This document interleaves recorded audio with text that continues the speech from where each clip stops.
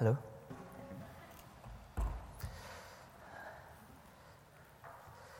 As you can see, we haven't left the podium for Boris. And there is a swear jar. If anybody mentions the word Brexit, I get a $5.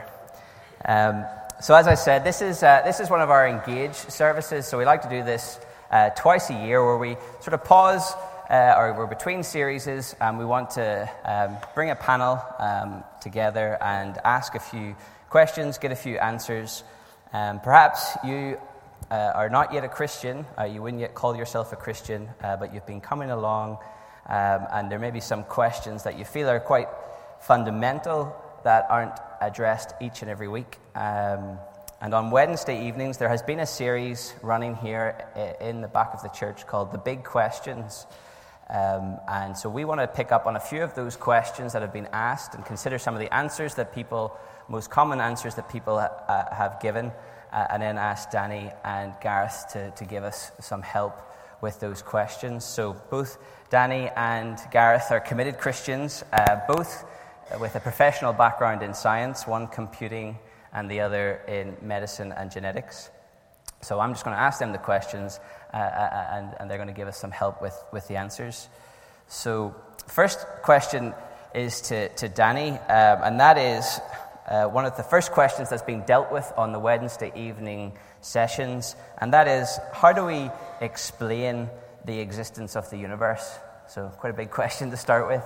And the most common answer that has been given over the weeks has been that we have a naturalistic explanation, the Big Bang. Science has given us an answer. Is that not finish the question? Is there anything more to think about? So how do you explain the existence of the universe? PowerPoint.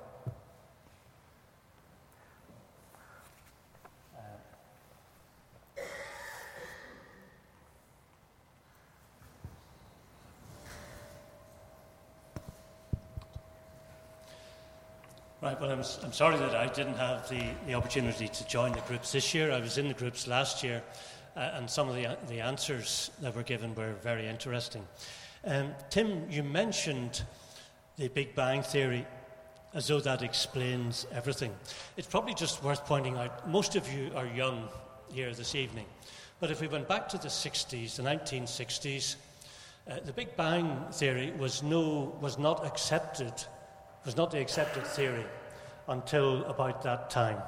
For about 2,000 years before that, the belief was that the universe has always existed, the sort of steady state theory, as it was called. And so there was no question. People didn't ask, how did it begin?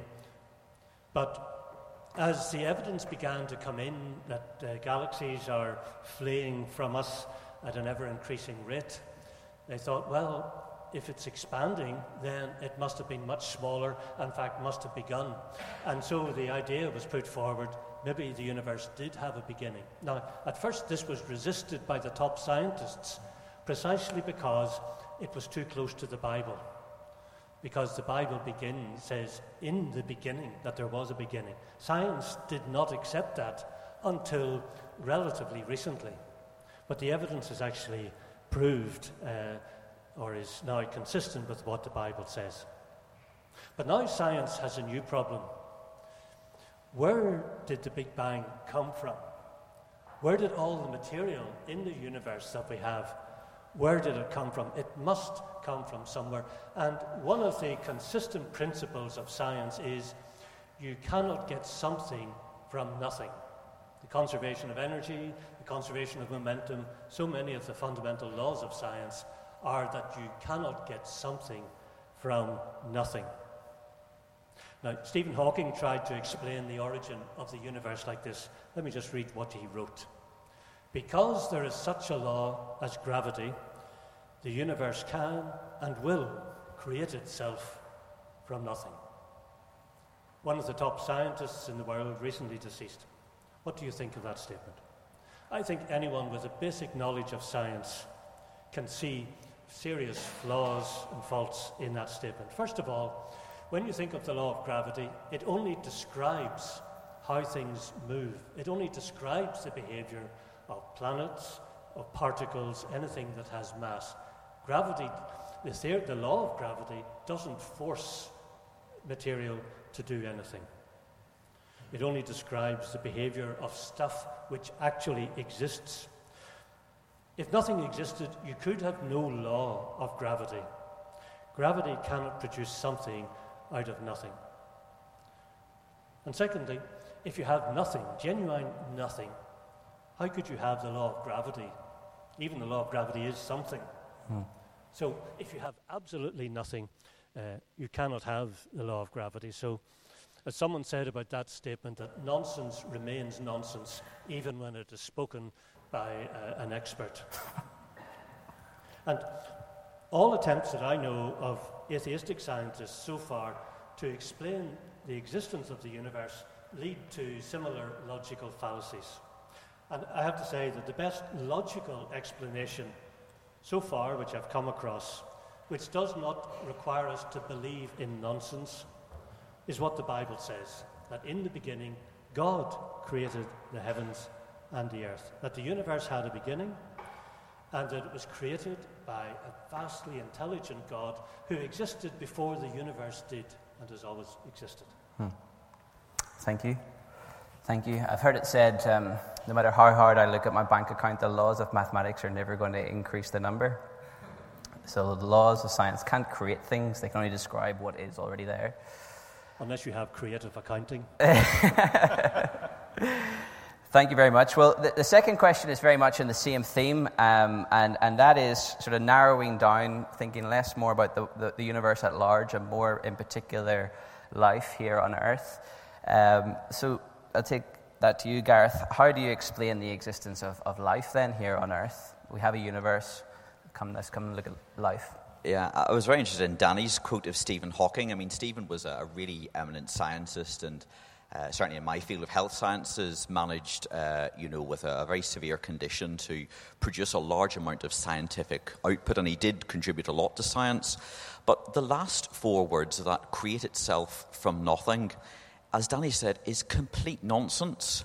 But the problem is they were uttered by somebody who is eminent, somebody who is looked upon as having overcome adversity and maybe having deeper knowledge into how things are. But actually, the fundamental laws of logic and philosophy that you would learn in your first day, things cannot create themselves out of nothing. Things have a cause, an effect is a cause. It doesn't just come about. So for something to create itself, and for something to create itself out of nothing, two bits of nonsense multiplied together. And it just reminds me that as a scientist, that I have a very important responsibility to try and not step outside my boundaries of expertise. Because when you do into logic or philosophy, you start saying silly things. It's a wee bit like me saying to Danny's sister Helen, how to bake the perfect cheesecake. Nonsense multiplied by nonsense will lead to a mess. In science, we've a couple of things that we use for it. Science isn't a religion. It isn't a personal force. It isn't some mystical thing. Science is just a tool. And when people say that science explains the origin and the purpose of life, it's a little bit like giving a child a spoon and telling her that there's going to be some ice cream. And she goes, no, I don't believe that. You've given me this thing, this tool that I have. This explains everything. This tool tells me that ice cream does not exist. Why are you inventing something else? I have this in my hand. It's a little bit like that with the tool of science. Science and scientists do two things when they look at life. They think, what are the general principles that we understand? And how does that apply? Can we use those general principles to explain what we see? We'll make theories and predictions, and if they happen to be right, we go, well, it seems to fit. That's why people talk about theory in science rather than necessarily complete fact. Because you go to somewhere in the universe where actually the laws are a bit different and you need to revise your model.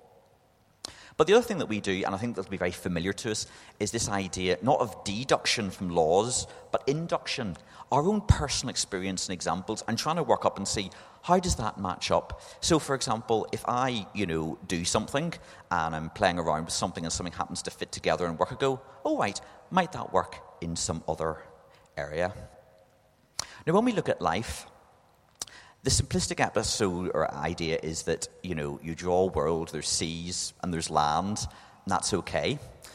But as you start to zoom in, you begin to see continents, you begin to see mountains and trees and land masses. You go in and you see plants and animals and people. And then you go further and further and you see about body systems, about cells, molecules, atoms. And we have found, certainly in health sciences, that the deeper and more small that you go, the more intricate things actually become. There are different, levels of life, little single-celled organism to you or me. But the single-celled organism is really complicated. It isn't just, things that have one or two bits that make it living. There are literally tens, if not hundreds of thousands of little molecular machines that actually create this cell and how it works and can adapt to an environment. We'll probably be looking at the cell in greater depth at another series in the new year. But what I see things that become increasingly complex in even the simplest of life. And I see things that look as if they've been designed. So it looks like if I fiddle with something else in this organism will take over. My area of specialism is kidneys. And I know that if I take a kidney out of somebody, well, the other kidney will adapt. If I take two kidneys out, that organism dies unless you intervene in it. If I start taking out other things, the body gets worse very quickly. All these things are required for functioning. Our heart will probably beat 2 billion times in our lifetime. And if I think inductively, I'm looking at my own small area, and I think, what does it take to create life, to make life work in all the different environments? To me, I think an existence based purely on natural causes doesn't make any sense at all. In Northern Ireland, we're very familiar with the legacy of explosions and big bangs. They don't tend to create order. They don't tend to create things that are sustainable. They wreck and destroy. So I think inductively, my experience thinks, well, maybe there is some sort of creative power or force that's designing this. Then I apply this to what I see, and I go, yes, I see evidence of design in everything I look at in my work as a scientist and as a doctor. Thank you very much. Danny, do you want to come back on that? I'm a computer scientist and have been all my career. And Gareth, you can maybe keep me right here, but as far as I understand, life, any form of life, is based on DNA. And DNA holds the genetic code. Is that right? That is a simple explanation, but yes. Okay, right. Well, when I hear people talk about genetic code, my ear pricks up, because, in fact, both of them. My ears prick up because the information and the program that is stored in our DNA is amazing. My research area has been in speech recognition when there's a lot of background noise, and in processing images and video, trying to recognize and analyze what's going on in the images. And yet the solution to that problem is somewhere in our DNA. We can all do that. There are thousands of very bright scientists around the world, computer scientists, trying to find a solution, and yet it is there in our DNA code. Whoever wrote the code in our DNA is a brilliant computer scientist. Now, over the years, I've taught, I think, literally thousands of first-year students at Queen's to program. Some of them are very bright, like Jonathan here. Some of them, you might say, well, they're semi-intelligent design rather than fully intelligent design. And every practical class that I've held is like an experiment in how to develop code. If there's a very intelligent designer, the solution comes about relatively quickly and it works. But what's very interesting is to look at students who really struggle with computer programming. And if there's a fault in it, they change it, they make random changes to the program. That's what it looks like to me. They take out a line and say, maybe this will make it work. And eventually they end up with nothing, and it works in that it does nothing.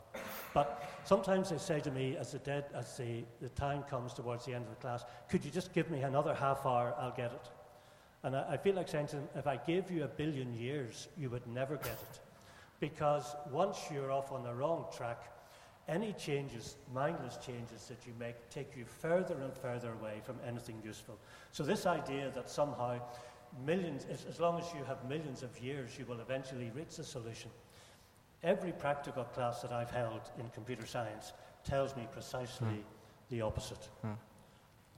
I think that's interesting, Danny, as well, because, I mean, even in terms of the code, when I finished my research from a genetics doctorate, so probably about 14 years ago, we were very interested in seeing whether small changes in the 3 billion letters of the code that might account for why some people with diabetes get kidney disease and need to go on dialysis or transplant versus those who otherwise don't have kidney problems.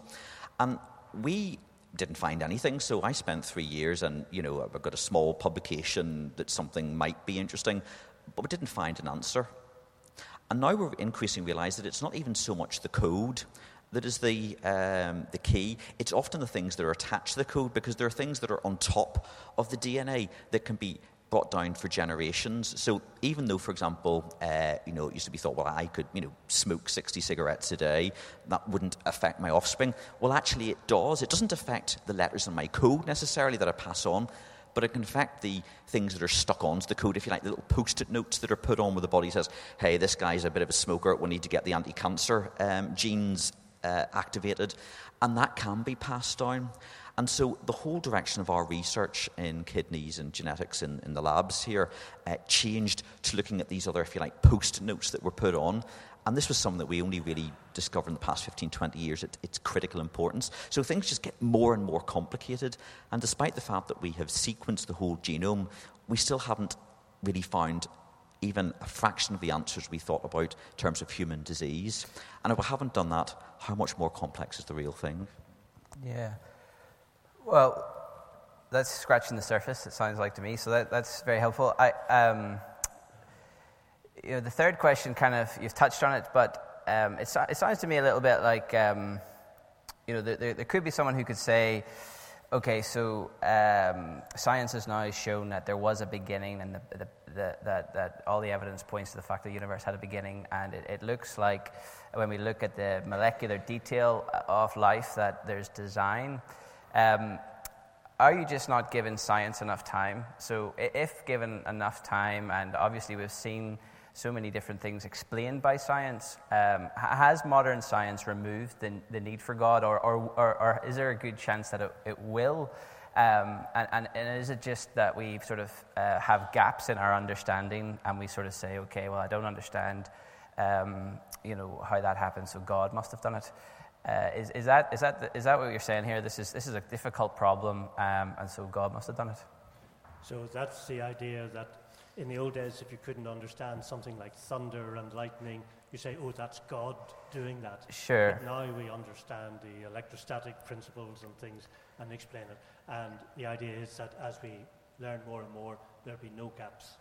And eventually, like, will science, or has science started to negate the role for God, our belief in God? Well, people say that the gaps are closing. But actually, as people do more and more science, they're discovering more gaps. Gareth will tell you more about what happens inside the cell. When Charles Darwin came up with his theory of evolution, he thought a cell was a blob of protoplasm, which he didn't know what it was. But when you see just how fantastically complex and how brilliantly organized the cell is, that makes it, it's a huge gap that has to be explained now that didn't exist before. Mm-hmm. And the more we discover about even, the way the universe is so finely tuned, scientists didn't know that 50 years ago. And now they haven't a clue how to explain it. And, these new gaps that are appearing have driven many atheists to come to believe that there is a God.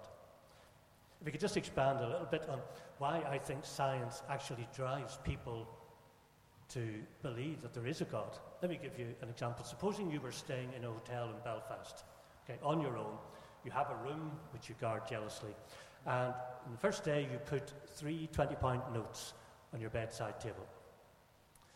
The next day, you put 2 more 20-pound notes. On the third day, you count the money and you find that there's £60 there. Now, you're a bit puzzled by this. What could have happened? If you don't know arithmetic, if you're not good at arithmetic, you maybe don't see the problem. But if you follow the laws of arithmetic carefully, you realize something has gone wrong. Now, it could be spontaneous combustion of 20-pound notes, but there's no evidence of that. And obviously, some law has been broken. Is it the law of arithmetic or the law of the United Kingdom? And if you firmly believe that the laws of arithmetic are absolute, it drives you to the conclusion that your hotel room is not a closed system, that someone outside has intervened. And it is your faith in the laws, your belief in the laws, that drive you to that conclusion. In the same way, Christians believe in the laws of science. And because we believe in the laws of science, that is driving us to the conclusion that this world is not a closed system, that there has been what you would call external intervention. And, so there are many things that if we apply science, we cannot understand. We've discussed some of them. There are things that have happened in the universe, like the origin of the universe, like the design things that we've been talking about.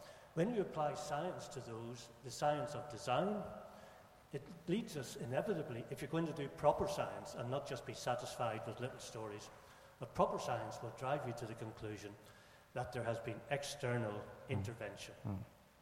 And so for that reason, I do not see science, in fact, far from science, conflicting with belief in God. I think it actually should drive us to believe in God. Thanks very much. And just to add to that, I think if you go back the other way and go back to the birth of modern science, what you'll find is a lot of them were committed Christians, and it was because of their belief in a rational creator that gave them confidence that when they looked at the universe and looked at biology and physics and chemistry, that they would get a regular law-based system that makes science possible. So it sort of works both ways. Okay, well, let's move on then to think a little bit then about if there is a creator, and if that's the conclusion that we are to draw when we do science, when we look at the universe, what might that creator be like? And if there is a creator, would we expect him to actually communicate with us or try and reveal himself to us? So the guys on the Wednesday evenings, there's been a range of different answers. I guess the most common has been that, yes, we may acknowledge that there must be something out there, but it's probably a powerful, intelligent being, but certainly beyond our comprehension.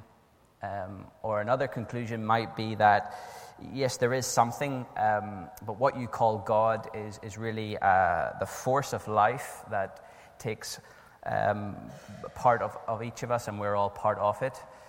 So that's two very common answers that we hear when we think about, well, if there is a creator or a God, that's what it must be like. How would you answer that question, Gareth? Yeah, well, I'd like to think if there is a creator being that, he, she, or it has actually communicated. I think when I look at the world, again, thinking my inductive own experience, I see a lot of things that I think, well, if this has been created in this way, surely this person or this entity would want to communicate something with me.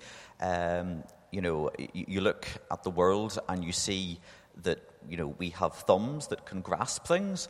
And this probably is one of the single best things that we have that allows us to build. It allows us to do intricate things. It allows me to play the piano.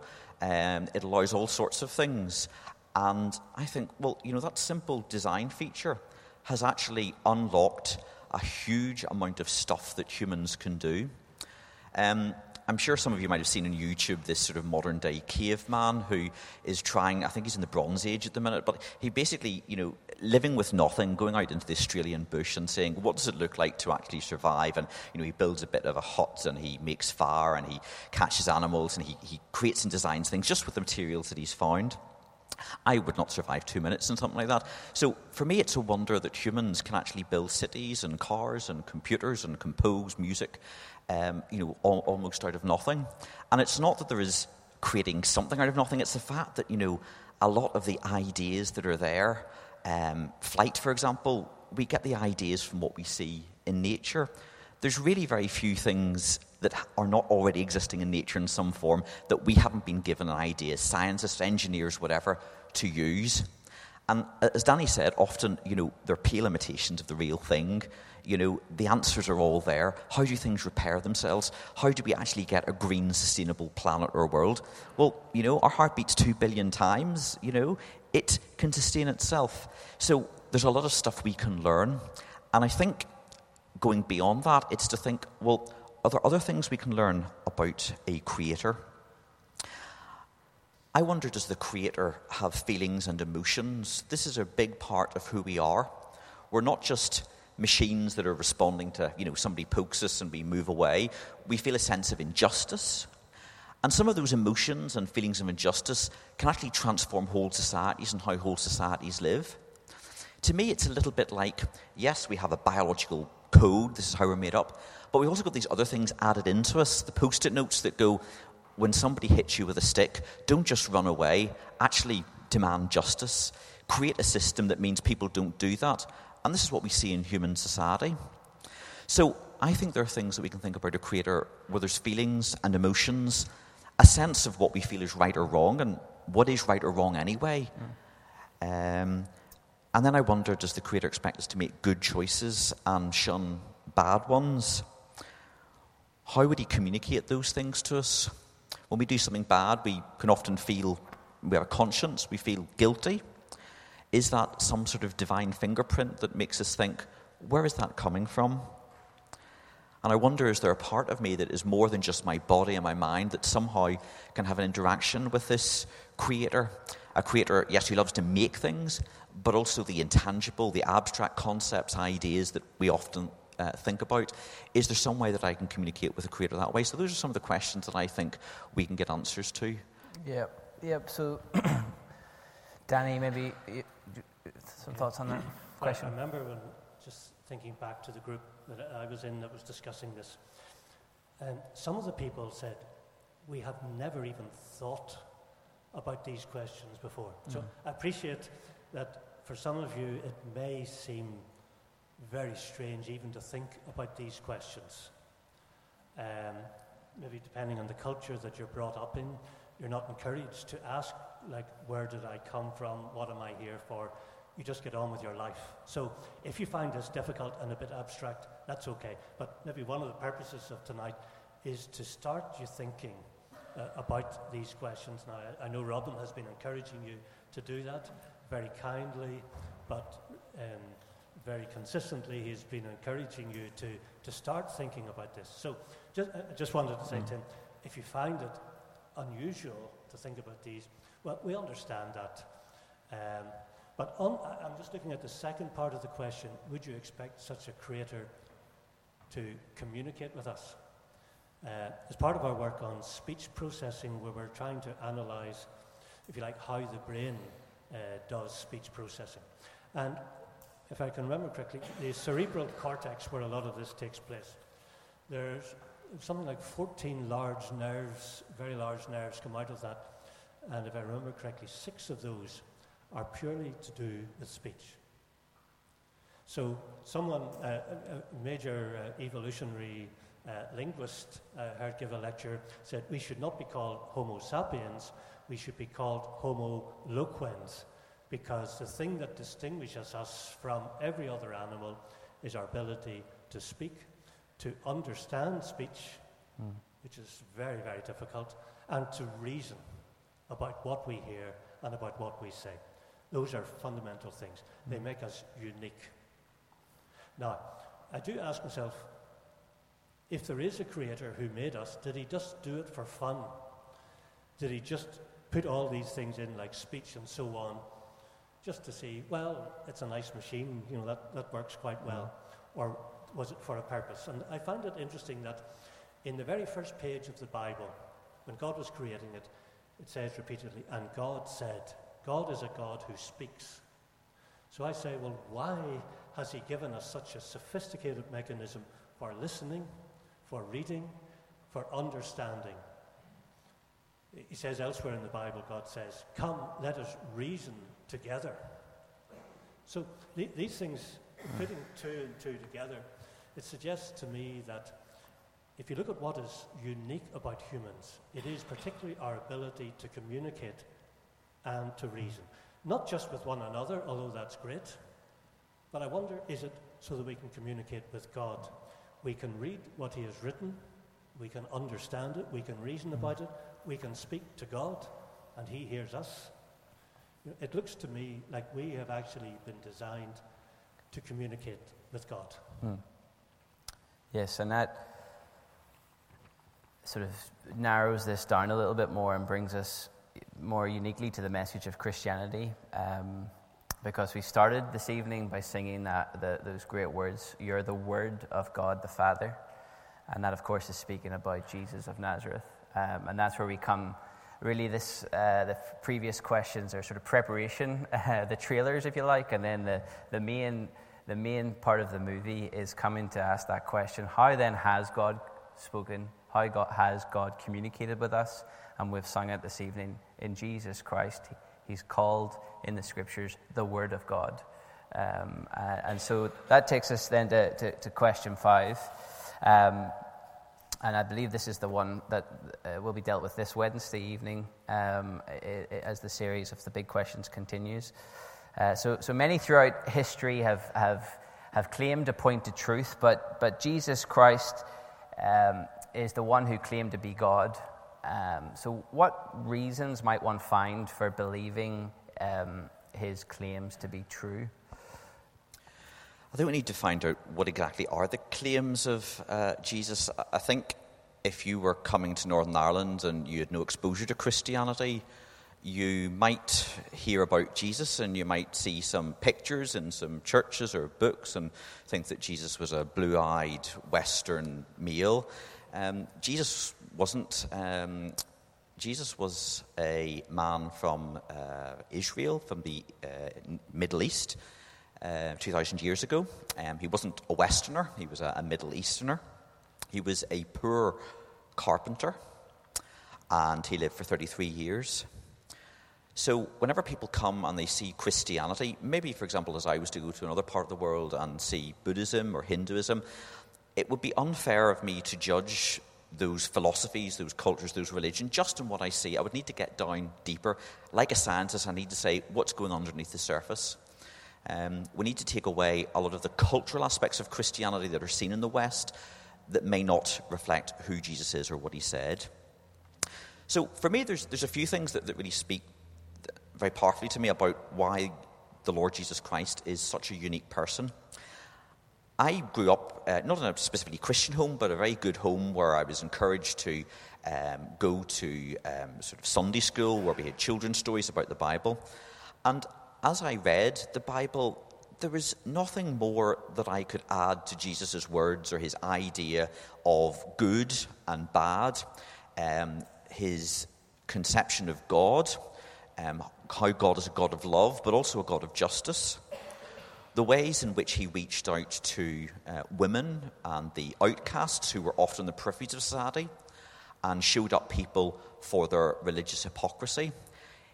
As I began to read that, I thought, this really chimes with how I see life and how things are. And as I began to read more about the Bible, I found that Jesus said that all of those things in the Old Testament, written hundreds of years before him, that the Jewish religion follows, he said all these things were actually about me and only make sense because of me. And I'm thinking, how can you take 39 different pieces of writing over a period of 1,000 years that were written and actually make a coherent story of them that focuses on you, a poor Jewish carpenter, and launches a religion that is followed by perhaps upwards of 1.5 to 2 billion people in this world? So I think, what is it about this man, and he said, that actually brings all of this stuff together and makes sense of it? When Paul, one of the earliest proponents of Christianity, who took this message beyond its Jewish context, he came across some Roman authorities, and their conception was, yes, Paul's talking about some dead man he claims is alive and some controversy amongst a religious sect. And some people can think of Christianity about that. Christianity is about following some teachings of Jesus, and they don't go beyond to see the claims that he made for himself, or one of the biggest things being the fact that Christians claim that Jesus rose from the dead, that there is actually an empty tomb. There is an historical account of a crucifixion, a death, and there's now an empty tomb, a series of eyewitness accounts that needs to be explained. And in fact, I think for me, one of the things about what the Lord Jesus inspires his people is not just a vague fuzziness about doing good to other people, but it's a really serious engagement with how does this impact my life as somebody in the workplace, as a member of the family? How does this help me to wrestle with the big questions of life, philosophy, ethics, art, science? When you read serious Christian books or serious Christian biographies, when you come to churches that believe the Bible and want to teach it, we seek to try and match things up. We're not saying, look, there's some difficult things, we're just going to ignore them. In fact, some of the passages of Scripture we've read in recent months in Revelation, or where Alan Wilson took us through one of the Psalms that seems to have God in a very vengeful spirit, and he explained that. Christians actually take the message of life seriously and Jesus seriously. And what's more, for me, they all stand up to scrutiny. I have not come across, and I'd be interested if you have, any person, any religion, any philosophy, any idea which is a more noble conception of God the Creator and has much more to offer positively for the way that we live our lives, for our own good and for the benefits of other people. That doesn't prove Christianity is true, but for me it's a big evidence that it makes sense. Yeah. So you've got what Jesus says and how that makes sense of the world, and you've got the prophecies of the past that he fulfilled, and then you've got the evidence of his own death, burial, and resurrection. Danny, anything to finish up? Maybe finish on this question. Just add a little bit to one of those. The identity of Jesus. Is he the Son of God? Was he sent by God with the authority of God? It is a crucial question. And Jesus warned the disciples, don't listen to just anybody. People will come in my name, he said. So we've got to test it very carefully. Let me give you an example. Supposing at the end of this service, a gentleman came to me and said, I am the Chinese ambassador to the UK. I speak for the Chinese government, and I want to have a word with you. Now, I would be very honored. I would probably be a little frightened. But one question that would go through my mind is, how do I know he is who he says he is? Is it just Jay dressed up? Or is it genuinely someone sent from the Chinese government? What would give me some confidence? Well, one thing that would help, and which is standard practice, is if I'd had a letter in advance, an official letter from the Chinese embassy saying there will be our ambassador coming one of these Sunday nights to meet you in Crescent Church. If I had that preparation, then that would convince me it's like a separate source of authentication. If it described what he looked like, as it might do, how he would be dressed, well, that would be even more helpful. Now, of course, all those could be faked. That's true, but it would still give me more confidence, at least to listen what he had to say. And if what he said was the sort of thing that the Chinese government might say, it would just build confidence. Now, that's why when Jesus came, it's so important to realize that there was advance information given. Sometimes over 1,000 years before Jesus came.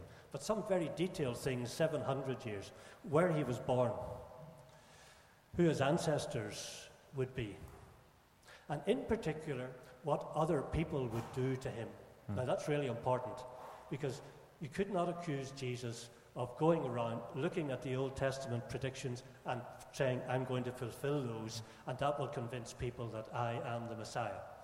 Most of the predictions were about what other people did to him and things outside his control. He could not arrange where he was born if he was just human. He could not arrange his ancestors. But even when he was being killed, there are immensely detailed descriptions, even to the extent of people gambling for his clothes, piercing his hands and feet. details that he could not have fulfilled himself. And yet they were there in advance. So those are the sorts of things that give me real confidence. Those could not have been set up. Those could not have been faked. And so that's one of the reasons why I would take Jesus to be who he was claimed to be. Thank you very much. Thank you both. So hopefully that gives you a flavour of the Wednesday evening series that is going on here at Crescent. There's two more weeks. They have sort of covered the first 4 questions that we have, so you can jump in now on Wednesday evening at 7 o'clock and get the last 2. So hopefully that's helped you to sort of see that we really do welcome any questions you might have. And although we may not address some of these bigger, maybe more scientific or philosophical questions every week, they're important questions, and we do welcome them. So hopefully that's given you a flavour of that there is evidence when we look at the world that points to a creator. And when we look carefully, that creator we would expect to be a creator who communicates. And when we look at the scriptures and we look at Jesus Christ, he claims to be the final and full communication from the God of heaven. And it's all internally coherent, and ultimately it's life-giving. So thank you, Gareth. Thank you, Danny. I'm going to invite the band back on stage, and we're going to conclude with a final hymn. The final hymn is "My Heart is Filled with Thankfulness." So that's one way in which we can respond when we think of some of these big questions and the answers, both in the world and creation that we look at it in the scriptures and in Jesus Christ. Let's close in prayer. Our Father, we are thankful this evening for the Lord Jesus Christ. We thank you that he was the culmination of what we were thinking about this morning, your mission to the peoples of this earth. And so from whatever tongue, whatever nation, whatever culture or background we are from this evening, we thank you that Jesus is the Savior of the world. And we pray that our considerations this evening would help us approach your truth, the truth found in Jesus Christ. So we commit ourselves to you, to the work of your gospel, in the name of the Lord Jesus Christ. Amen.